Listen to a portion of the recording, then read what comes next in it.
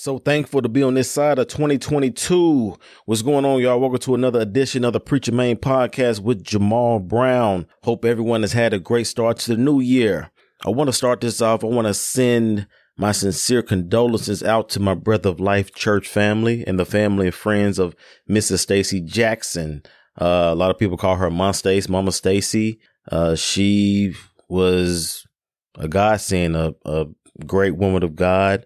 Known her and her family for the majority of my life. They used to come over to my crib when we used to stay out there in Raleigh, and they used to just chop it up. I remember all the daughters and stuff she had, and it was just unfortunate to hear that she has transitioned this soon. And I know how much she meant to her family, and those that she touched like myself. And I know what it is to have a parent pass sooner than expected. So it's no dodging the emotions and hurt behind it, but I also know where Miss Stacy is. You know what I'm saying? She is in heaven and she's doing just fine.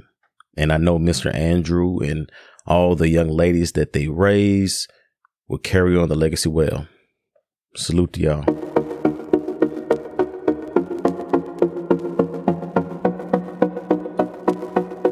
Being an angel is a downgrade.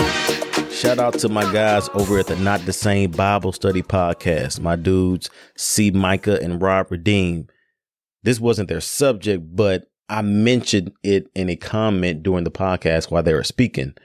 When people pass away or transition, one of the first things people say is, well, I guess God needed another angel, or now I have a guardian angel looking after me in heaven. And even when I didn't have the Bible knowledge to back up the feeling I had when I heard it, it never sat well with me. And I couldn't understand why until I got thirsty enough to look in the word myself and see what God said about it. Angels are an entirely separate type of creature from humans. People do not become angels after death, and angels do not become human. They are as different from us as we are from animals. Now, we can read in Genesis chapter 6 and 19 that angels can apparently take on a physical form, but they are not and were not created in the image of God. In Psalms 8, starting with verse 4, David writes, "What are mere mortals that you should think about them? Human beings that you should care for them. Yet you made them only a little lower than God and crowned them with glory and honor. You gave them charge over everything you made, putting all things under their authority, the flocks and the herds and all the wild animals, the birds in the sky, the fish in the sea, and everything that swims the ocean currents. O Lord, our Lord, your majestic name fills the earth." And in verse 5, I've come to realize when it says you made them only a little lower than God, some translations have interpreted that word God as angels, therefore making sense why many people would then conclude that becoming an angel would be a promotion. Let me say that again. So in verse 5 that I just read in Psalms 8, I've come to realize when it says you made them only a little lower than God, some translations have interpreted that word God as angels. So when people, make that statement talking about basically that it's a promotion for when you transition or when you die, that you're an angel now, that you got a different guardian angel.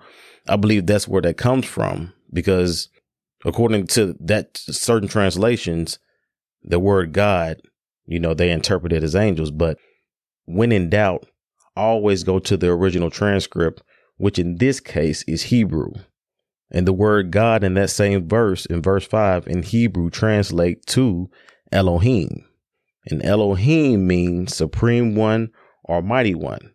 And although the word is in plural form in the Hebrew Bible, it usually refers to a single deity or God, the God of Israel. And the funny thing about it is I mess with other translations most of the time. Like most of the time when I'm reading my Bible, I'm in the New Living Translation or the NIV or, sometime in the Message version. But we have to be careful because sometimes translators on occasions can be caught up in their own religious mindset and not fully communicate the original meaning God intended. Like even that small of a correction can fully transform someone's perspective. Hebrews 1:13-14. And God never said to any of the angels, sit in the place of honor at my right hand until I humble your enemies, making them a footstool at your feet, under your feet. Therefore, angels are only servants, spirits sent to care for people who inherit salvation. And guess who the people who inherit salvation are? That's us. That's us believers. That's Christians. Like God told, he didn't tell the angel to sit in the place of honor at the right hand. He's talking to us as human beings, as believers. And so, but think about this. Whoever your favorite entertainer is, and in my example, I'll say Michael Jackson. He's the star, right? And as big of a star as he was, he had to have a team to properly handle all his affairs. There were certain things happening and going on that he just wasn't going to catch or consider. That's why he had to have a assistant, a lawyer, a publicist, a stylist, a road manager, et cetera, et cetera. Like these people's jobs were to look out for the best interests of Michael Jackson, to be his blind spot, so to speak, and create an environment where they could limit the negativity and excessive BS that came along with his superstardom.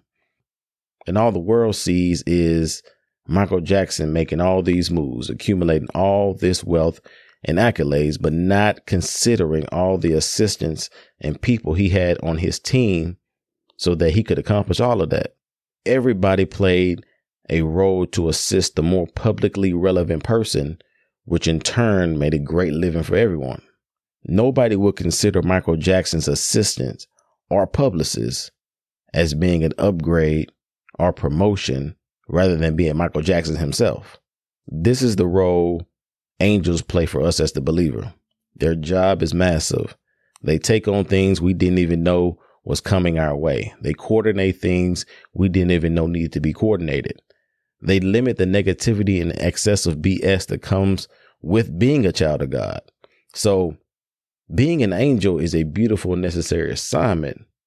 But for us humans made in the image of God and having the opportunity to inherit salvation through Christ Jesus, it would be a demotion, a downgrade to call a fellow believer who has transitioned an angel.